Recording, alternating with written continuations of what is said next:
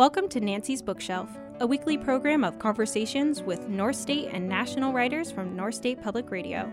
Now here's your host, Nancy Wigman. Former game warden Steven Callan grew up in Orland, where he spent his high school years playing baseball and basketball, hunting and fishing. He never missed an opportunity to ride along on patrol with his father, a California fish and game warden. He graduated from California State University and attended graduate school at Chico State University in Sacramento and attended graduate school at CSU Sacramento. In 1974, Steve Callan was hired by the California Department of Fish and Game and spent most of his 30-year enforcement career in Shasta County and earned numerous awards for his work in wildlife protection. His first book, Badges, Bears, and Eagles, The True Life Adventures of a California Fish and Game Warden, was a 2013 Book of the Year award finalist. His memoir, The Game Warden's Son, was a Best Outdoor Book of 2016 award winner. His latest book is A Henry Glantz Mystery, The Case of the Missing Game Warden. Steve Callan, welcome. Thank you very much, Nancy. I really appreciate you having me on your show. Now, in your career, when you were growing up or in high school, did writing appeal to you? Yes, I've actually enjoyed writing the whole time I was growing up, and when I was in college, I actually enjoyed writing term papers, and so I just kind of carried that on from my younger years. So obviously, your dad was a huge influence on your career choice, and you would ride along with him as a youngster. And I would think that you enjoyed nature from a very young age. Oh, absolutely. Nature is everything to me. It's what drives my writing. And basically, I try to include a conservation message in everything I write. Even if it's fictional, I try to include conservation messages because that's the reason I write. I'm trying to do my part for nature. In fact, that occurred to me that it seems that at heart you're a teacher. I'd like to think that. Now, as I'm reading your book, I kept thinking, gosh, this sounds so authentic that I would think you drew a lot of it from your life. Obviously, your knowledge of being a game warden, but so much of it seems like it could be true of you, almost like a memoir.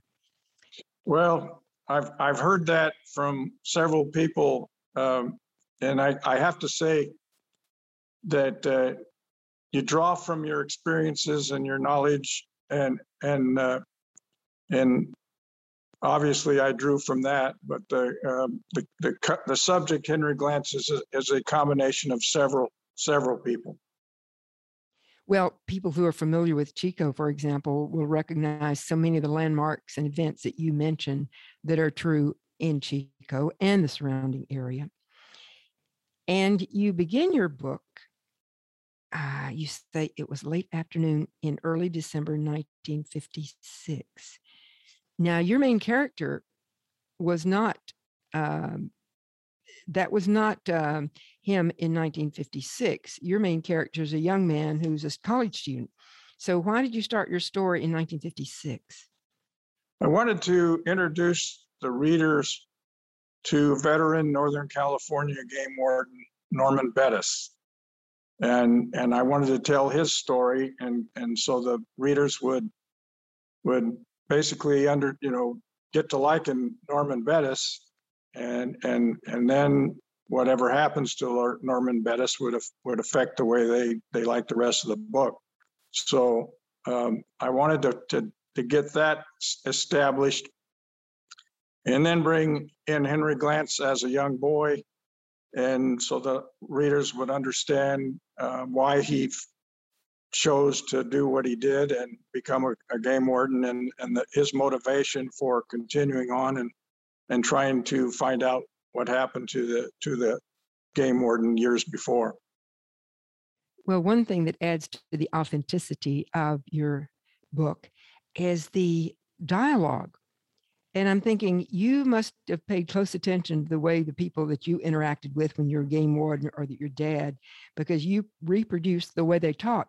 And I liked reading it. I hear it in my head when I'm reading it, the way these guys talk. So I would like you to tell us, for example, early in your book, you introduced this guy named Hollis Bogar, and you have him talking with this acquaintance of his, and they sound just like you might hear these kind of characters talking to each other. Now, one thing that they talk about is these kind of ducks.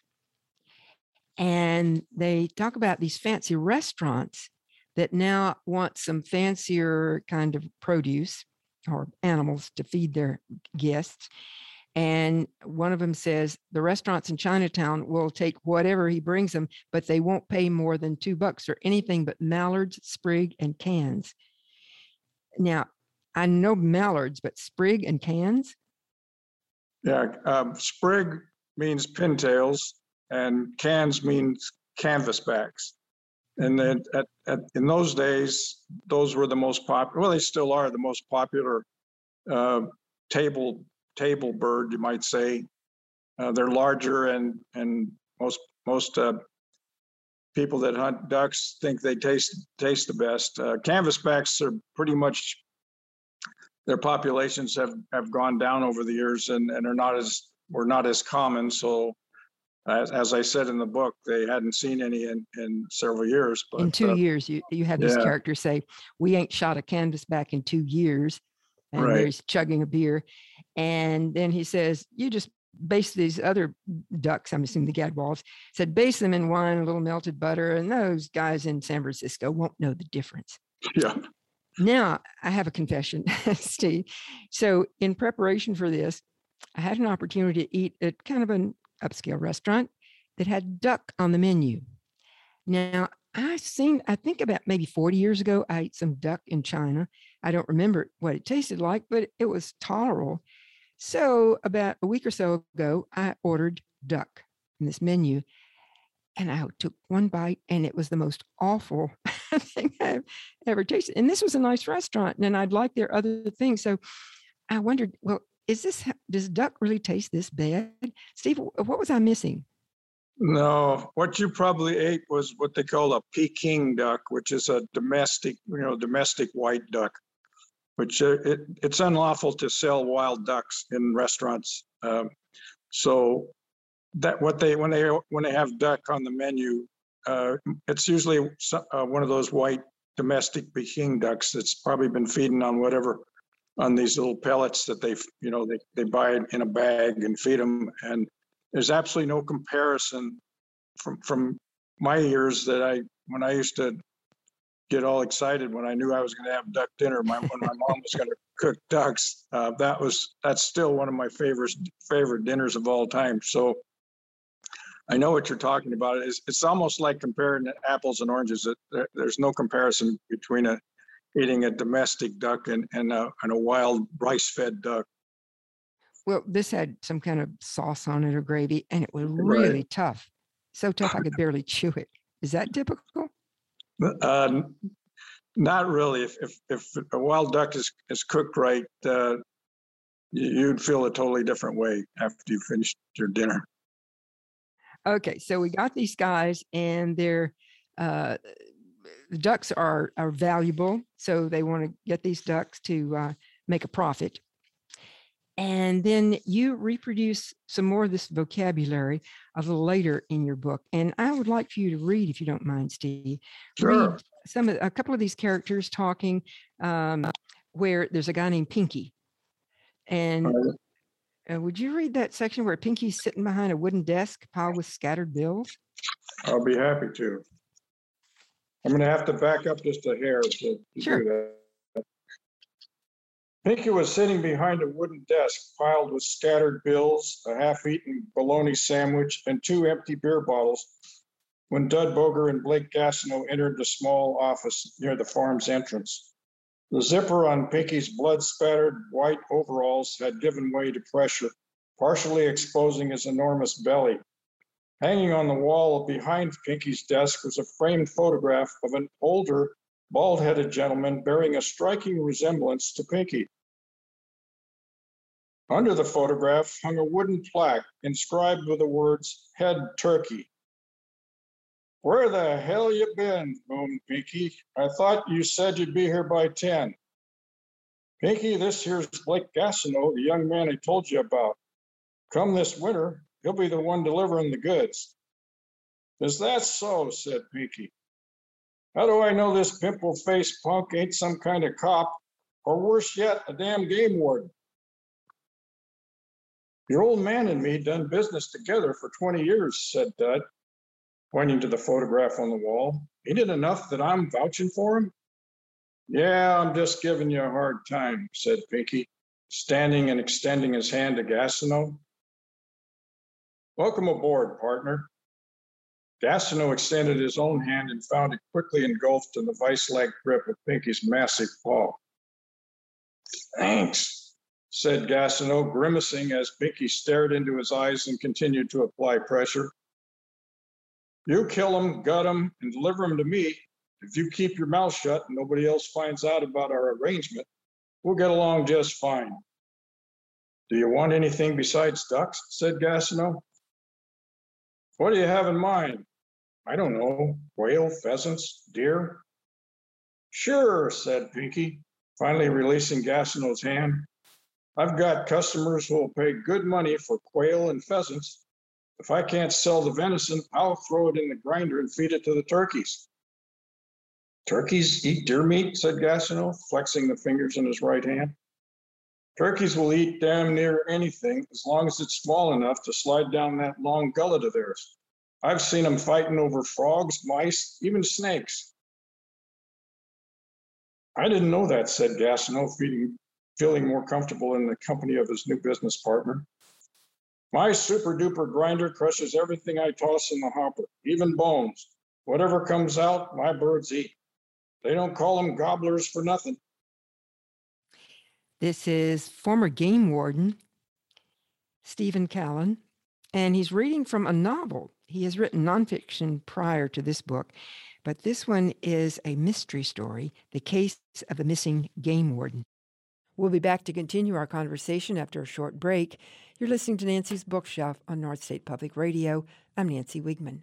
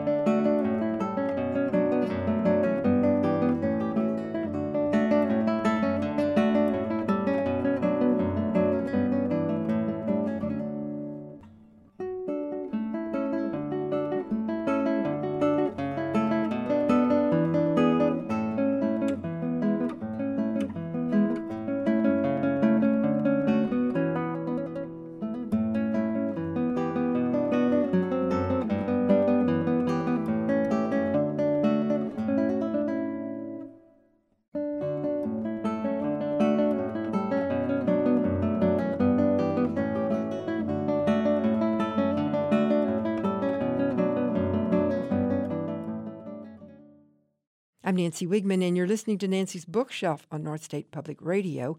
I'm back with my guest, Palisadro author Steven Callan, who is the son of a game warden, and he has written a book, The Game Warden's Son. And he's just been reading a conversation between some of the characters in this new book, this novel. And so he sets up these guys who are not very likable guys, but I would imagine that these kinds of activities that they're up to are, I won't say typical, but are realistic, Steve, in your experience. Absolutely. Yes. I from my experience and from talking to other wildlife officers who have dealt with these kind of people over the years, that's exactly the way they'd be. And they do just about anything for money. Well, you continue to tell us about these guys that we don't like very much from what they do. So would you read a little bit more in your book? In chapter 5, you tell us about a guy named Riddle. So what's going on in this scene?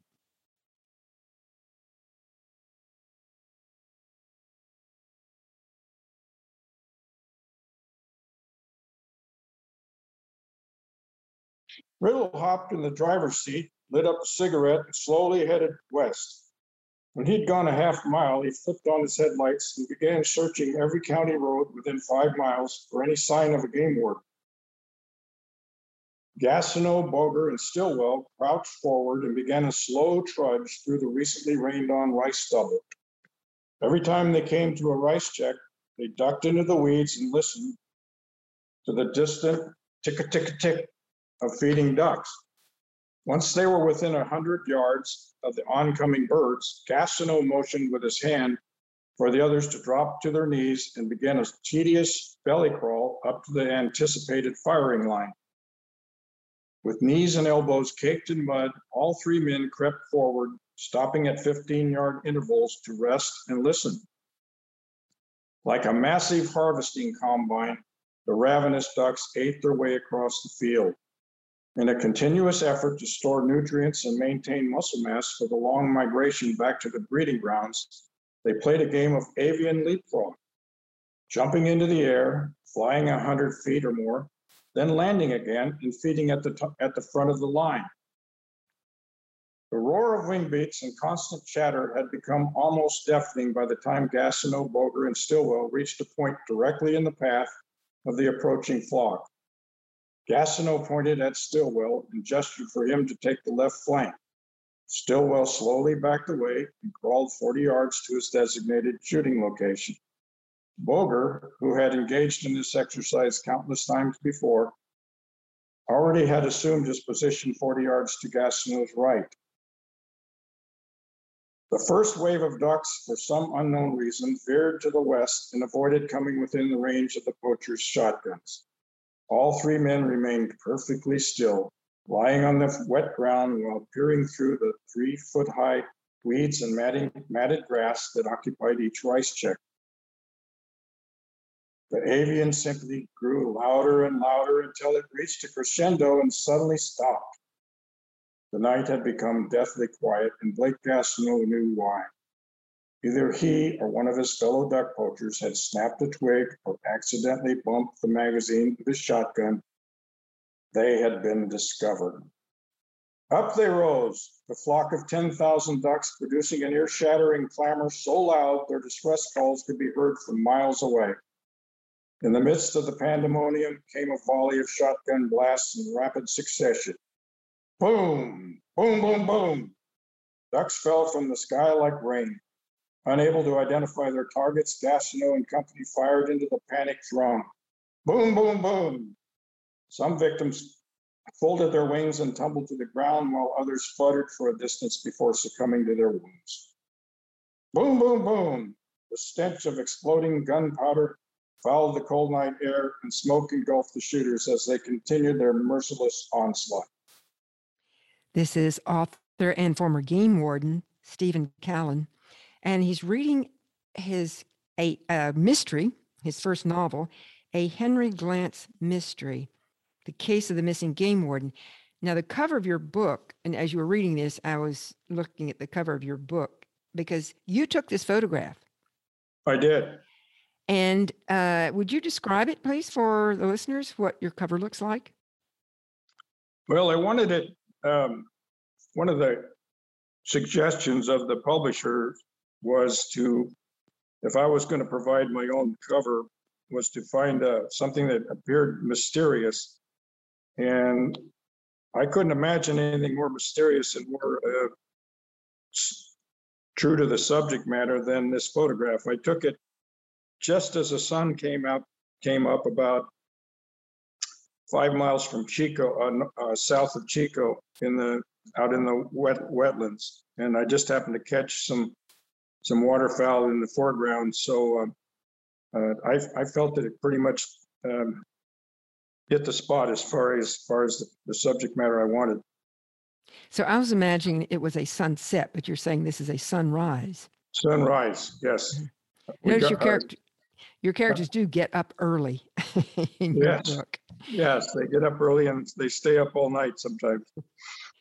So we have these characters that we meet that we don't particularly like, but then you introduce a character that we do like. And this young man, the title, part of the title of this book is a Henry Glantz mystery. And so we meet this young man named Henry Glantz. And we think, oh, he's going to be a game warden. But that wasn't what he thought he was going to be. And what did he plan? What was his first choice as a profession, Steve? Well, Henry grew up playing baseball and was left-handed and had already thrown 3 or 4 no-hitters by the time he's 12 years old in Little League. And he had always wanted to become a big league baseball player. And he was offered a full ride scholarship to Stanford, to a very well-known university.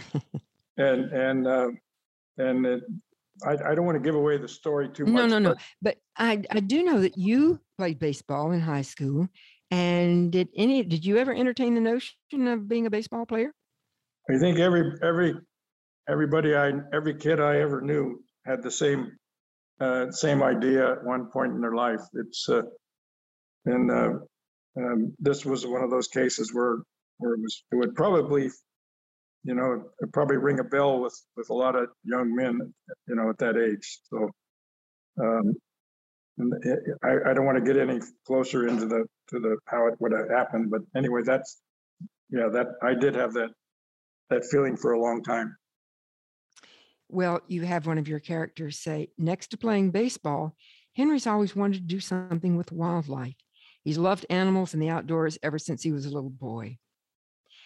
If there's a bird book Henry hasn't read, I've never heard of it.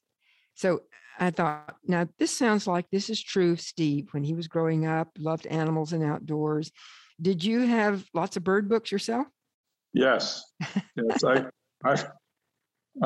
think I explained in some of the other 2 books, my childhood. I had what you might call a storybook childhood, having a father who was a game warden and who loved to skin dive and was always out in the woods. And I got to do all these things that a lot of kids never dreamed of. So that definitely had a lot to do with the decision or the storyline.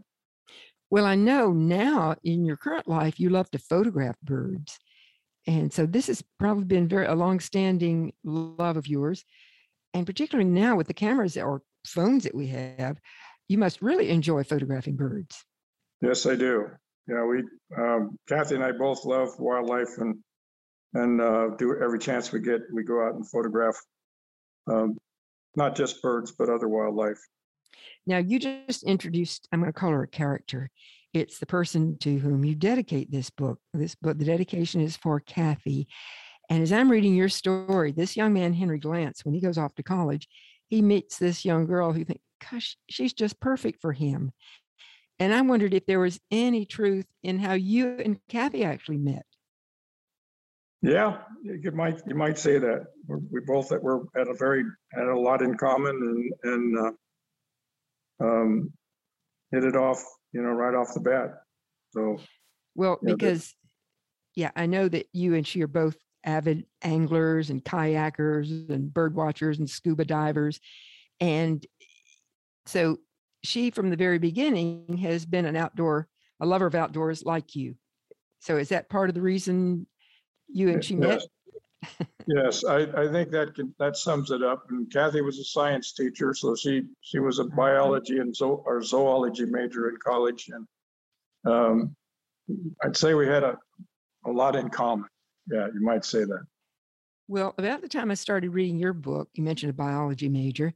I met this young man who was just such a dear, and he was a biology major at Chico State, and he wanted to work in the state parks. I thought, this story sounds familiar. And I just thought, well, this story that you're telling about this young man who is studying biology, and he was a serious student. And I assume that was probably true for you too. Well, Henry was a little bit above quite a bit above my mental capacity. I was what you might call a little bit better than average student, but I wouldn't say I was in his league. But Henry's a kind of a combination of several people. I had a good friend in college who actually did have a photographic memory and was just as I described in the book. And so anyway, that's kind of where that came from. In fact, I know an anesthesiologist who happened to be French, and she didn't claim to be smart, but she said she had a good memory. And so she could make good grades because of her good memory. Yeah. And that's kind of what you're saying now. Yeah. Then you also had an interesting character. And you say, so Henry says, what's your story? And he says, after 3 semesters as a French major, he used up his savings traveling around Europe. And he went to this small beach town in Spain where he played ping pong all day. Yeah. And so this guy, instead of being a pool shark, was a ping pong shark, if I could call him that. What gave you that idea?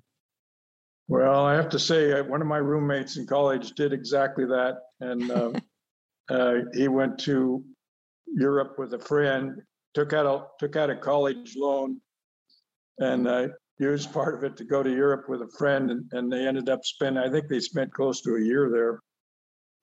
And then when he came back and found out he had to pay all this back, he got serious and switched his major to accounting. Yep. and then actually became a very important accountant in Sacramento. So that's the true story there. My guest is Steve Callan. He has now written a novel. His previous books have been nonfiction. He has written a mystery, The Case of the Missing Game Warden. And he introduces us to some of the characters that our young protagonist, Henry Glantz. He's young at this point in the story. And there are people that he meets have been friends since 2nd grade.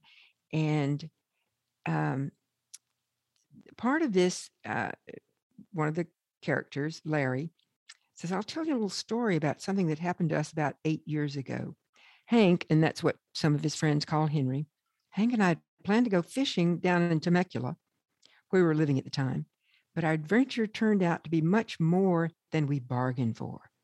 So this other guy who's listening says, now you have us hooked. Tell them the rest, Hank.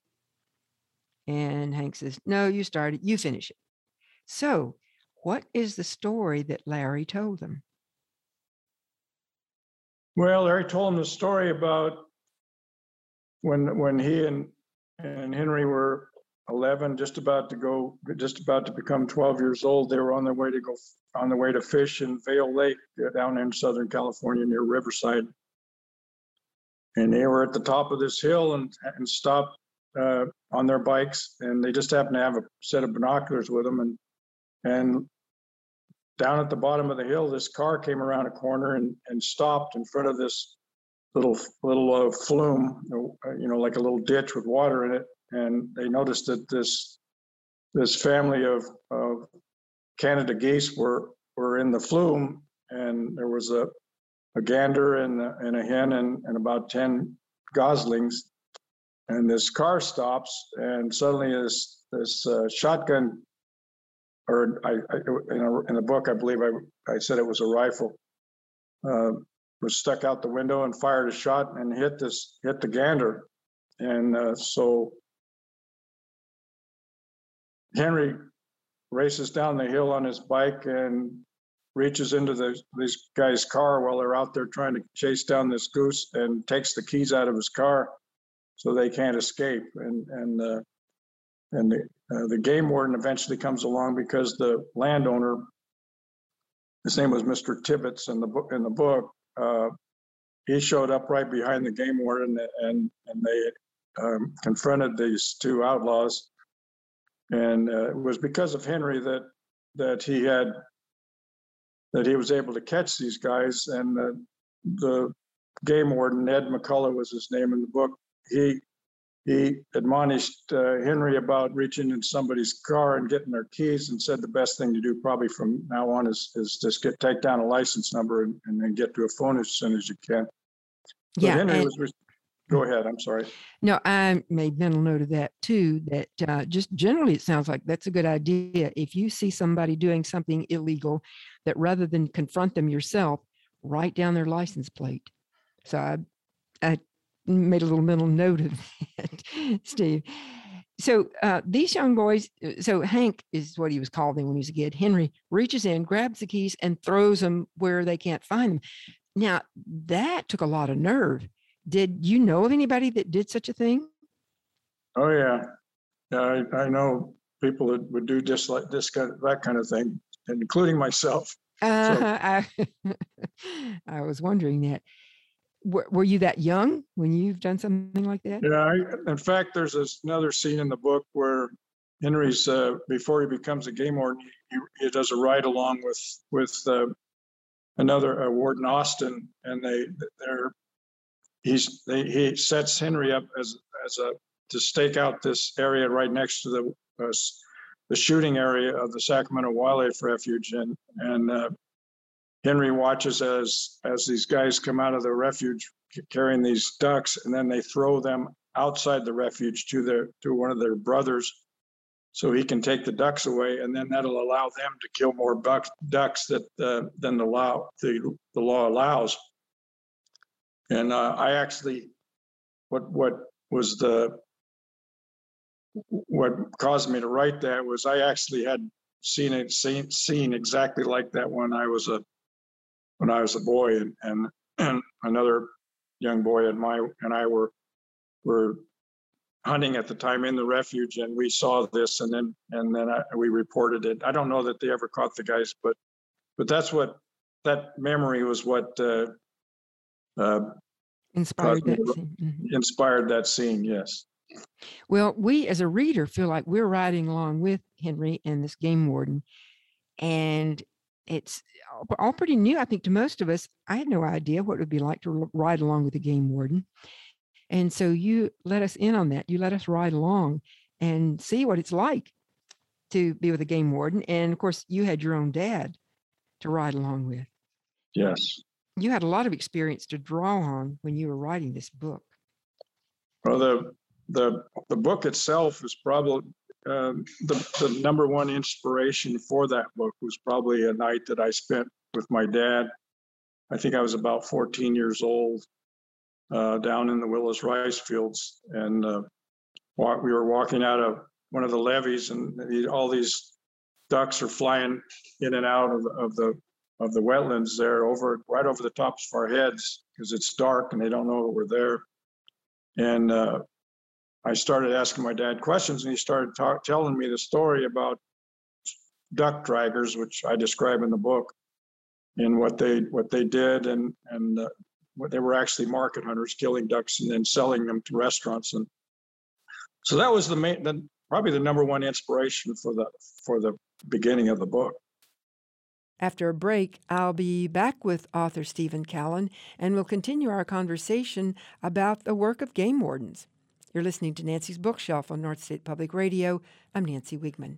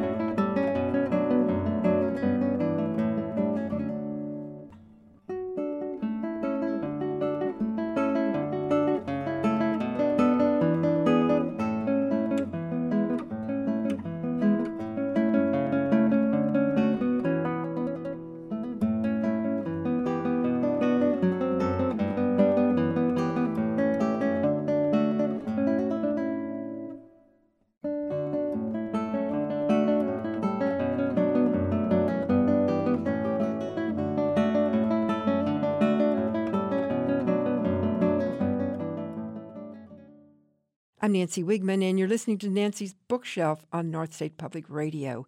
I'm back with Palisadro author Steven Callan. He has won awards for his books. He has written fiction and nonfiction, and today his nonfiction book is The Game Warden's Son.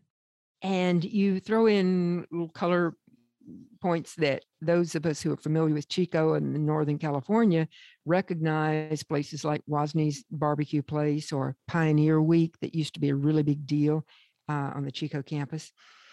And you have mentioned, one of the characters mentions what says Chico has no shortage of trees. That's what Chico's famous for: tree-lined streets, Chico State College, and Bidwell Park. I read that the original Robin Hood was filmed in Bidwell Park. And another character says, Hank, you're a wealth of information. And here's a sentence I liked, Steve. Hank says, Henry says, I'm curious about life, Larry. We don't have much time on this planet, and I want to learn everything I can while I'm here. And I think I can imagine those words being spoken by you, Steve. I think you could say that. I would say that about you also. Yeah, you have your this friend of his saying to a friend of his, the main character says, I'm curious about life. We don't have much time on this planet, and I want to learn everything I can while I'm here. And in his case, it was about nature.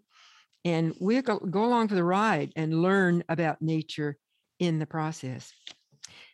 So Henry goes along, he gets his degree in college, but something that happens when he's there, he meets this young woman who has his same interest. Now, she doesn't tell him how much experience she has and how much she knows about birds and these places that he's taking her. So describe this young woman for us, Steve. Well, let's see. Anne is about 5'7", long brown hair, has a gorgeous smile, and she's an avid bird watcher. Her mother and she belonged to a local Audubon group, and she knows birds by the songs they make, and she knows everything there is about birds. And Henry immediately, needless to say, becomes infatuated with her, and then I don't want to go too far because I'll end up describing the story. No, don't spoil things for the reader. But she's another very sympathetic character. We like her from the very beginning. You mentioned her name is Anne. So when Henry graduates, then he's going to have to leave Anne doing her things while he goes on with his training. And something that I found was interesting, because I thought this was probably maybe even true for you, but true for a lot of young men, that there's an exam, and this happened to come up in March, and graduation was coming in June. And Henry, beginning in early February, took exams every Saturday morning for 7 weeks straight. And he applied for a lot of positions: Chico police officer, City of Sacramento fireman, state insurance investigator, state narcotics enforcement agent, fisheries biologist, state park ranger, and fish and game warden. And so his friends want to know, well, good grief, how many exams are you going to take, Henry? And why did he take that many exams? They said, well, don't tell me you're planning to be a narc. And he says, nope, I'm not planning to be a narc. Then why'd you sign up to take so many exams? And what does Hank tell them? He tells them that's for the same reason that Larry takes batting practice, so he has a better opportunity to get a good hit when he gets up. Henry took all these exams as practice for the actual job he really wanted, which was to be a fish and game warden. Now, did you take more exams? Because I assume this is a fact that these young men take exams for these various positions. And did you do that? Yep, I did. Yeah, about the time I was graduating from Chico State there, I started taking just about every Saturday for quite a few weeks, started taking these different tests to exit, not that I ever wanted to be some of those things, but I didn't want to be an insurance investigator or anything like that, but it was good practice. And a lot of those kind of exams are similar in the way they're set up. So the answer is yes. In fact, I knew a grad student who took an exam in German, and he said he really didn't know that much German. He had to have a reading knowledge, but he knew how to take tests. Exactly. And he said that stood him in good standing, just his experience as a test taker. So that's what you're saying, that the more of these exams you took, the better you could do on the one that was really important to you. Exactly. You're not as nervous, you're more relaxed. You pretty much know what to expect, or just different questions. My guest is Steven Callan. He's a former game warden himself, and he writes books about game wardens. His previous 2 books have been nonfiction. Now he has a fiction book, a mystery, a Henry Glantz mystery, The Case of the Missing Game Warden. And his main character now has graduated college. He's taken various exams for what he might want to have as a career. And then there was something interesting you said in your book. You have one of your characters say, Gridley is one of the best warden's position in the state. And why did this character say that Gridley was such a great place for warden? Well, if you're a fish and game warden, most of them that I ever knew wanted to be where there was lots of hunting and fishing activity, and Gridley, at least in those days, was about as good as it was. You had the Feather River with salmon, and you had hundreds of thousands of waterfowl every winter season down in the Butte Sink and in the flooded areas in lower Butte County. And then you had the mountains where you had the high lakes, and you could work trout, you could work salmon, you could work waterfowl. And at that time, the pheasants were everywhere in Butte County. So it was like a paradise for a warden. And my dad worked over there occasionally with other wardens, but also I knew the warden who was actually the district warden in Gridley in the 1950s. So and he told me stories about how he was disappointed when his day off came around, because he was having so much fun, chasing these poachers around. So that was another inspiration for the book. Well, you have your main character go off to an academy for training, and I was surprised how long it is. You say, one of the characters says, you'll have to go through the training course before you become a California peace officer.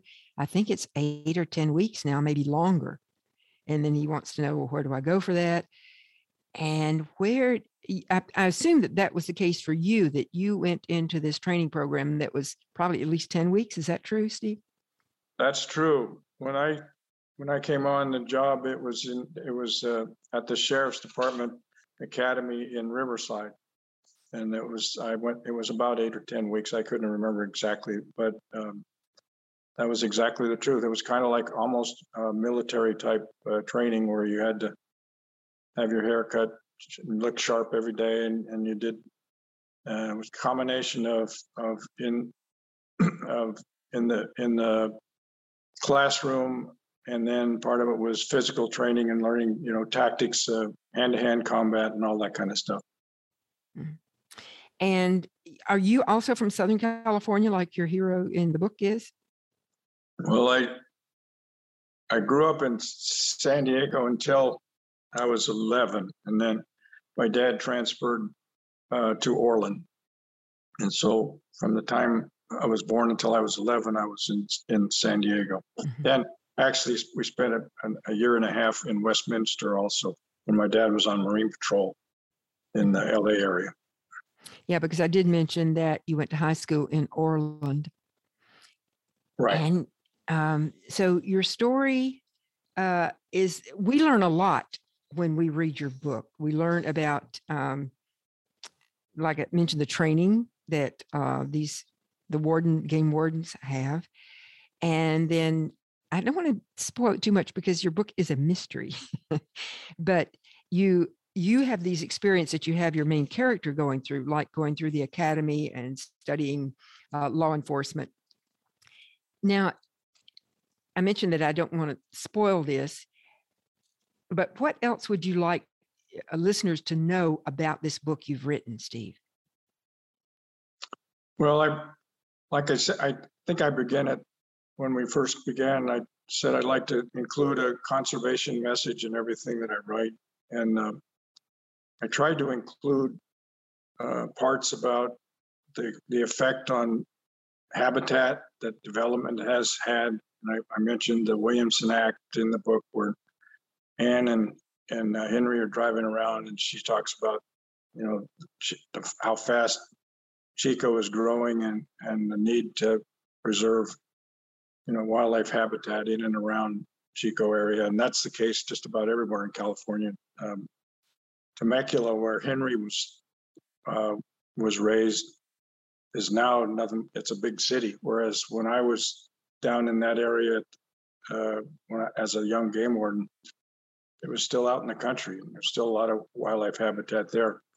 But that was one of the main issues I wanted to explain, that subtly, that how important habitat is and how important it is to preserve it. Well, one thing that comes across for me also, Steve, is an appreciation of the job that you guys, well, you're retired now, but that these guys do, because I think we think, oh, they just go out and ride around in their truck, but it can be very dangerous. And I think we don't often appreciate that. You have kind of a scary part where Henry thinks there would be outlaws paying attention to his work routine, and where he parked his truck when he was off duty. And so I think we gain an appreciation of the lovely work you do, but also it can be dangerous too. Did you ever feel in danger yourself? I've had a lot of situations when I was working. I had situations where I was told later that, you know, one of the outlaws I had been looking for at the time had a rifle trained on me while the whole time I was down in this camp talking to his friends. That makes your heart beat a little faster. And but everybody who's been a career in law enforcement and wildlife law enforcement is almost as dangerous as, in fact, in some ways more dangerous than other law enforcement officers, because most of the time you're by yourself and you're out, and you could be 2 hours away from backup, whereas a city policeman or highway patrolman, you know, their backup's going to be there in 10 minutes, you know, so it's dangerous. And these days it's even more dangerous. A lot of these wardens are dealing with these marijuana growers, and these are, you know, hardened criminals, a lot of them. And so, well, that's kind of been my impression too, that it's more dangerous now than it has been in the past. It sure could. I think as a whole it is, but you know, even in those days, you never know who you're going to run into. It depends on the situation. Well, thank you for helping us learn about the role of game wardens and the work that they do in helping protect the environment and nature for us. So thank you, Steve.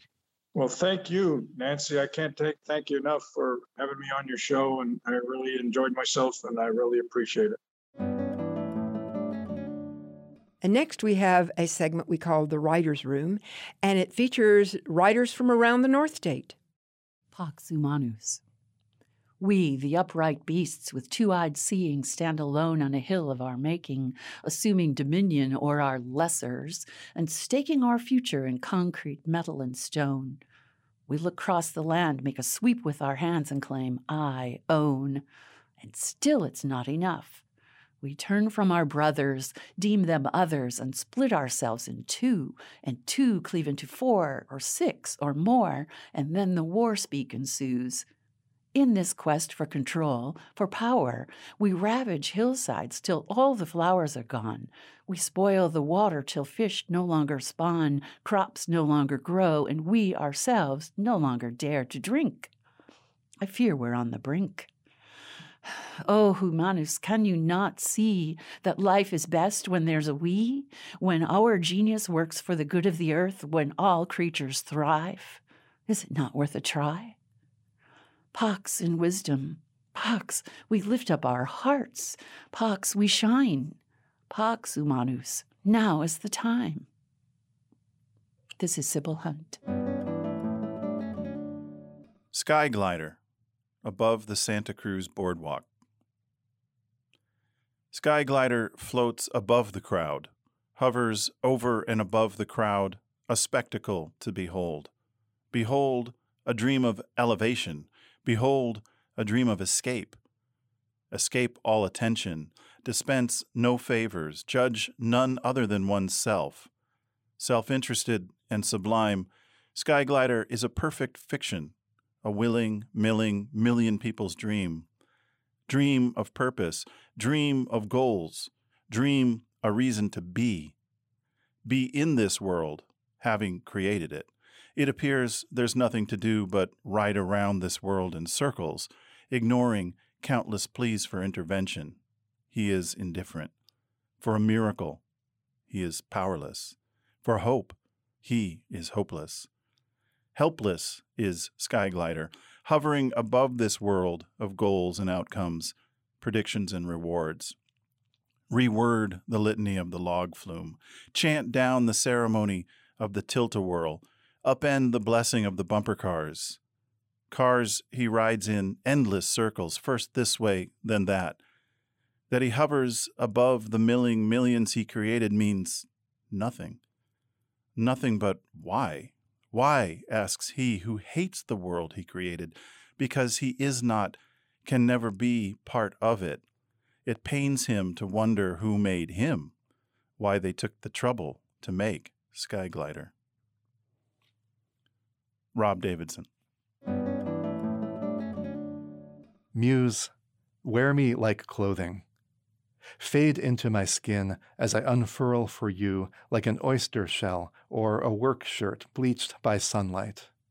I've hung on the line for so long, here under the moon, to make this dark space inside, where a song can suffer and grow. Mouth, mouth, move against me. You will sing, and then you will sing, then you will go. Then I will sing, then I will sing, and then go. Troy Jollymore. Wolf OR 93. It was hunger, not the lust I imagined, or the wasted no-shame howl you sang.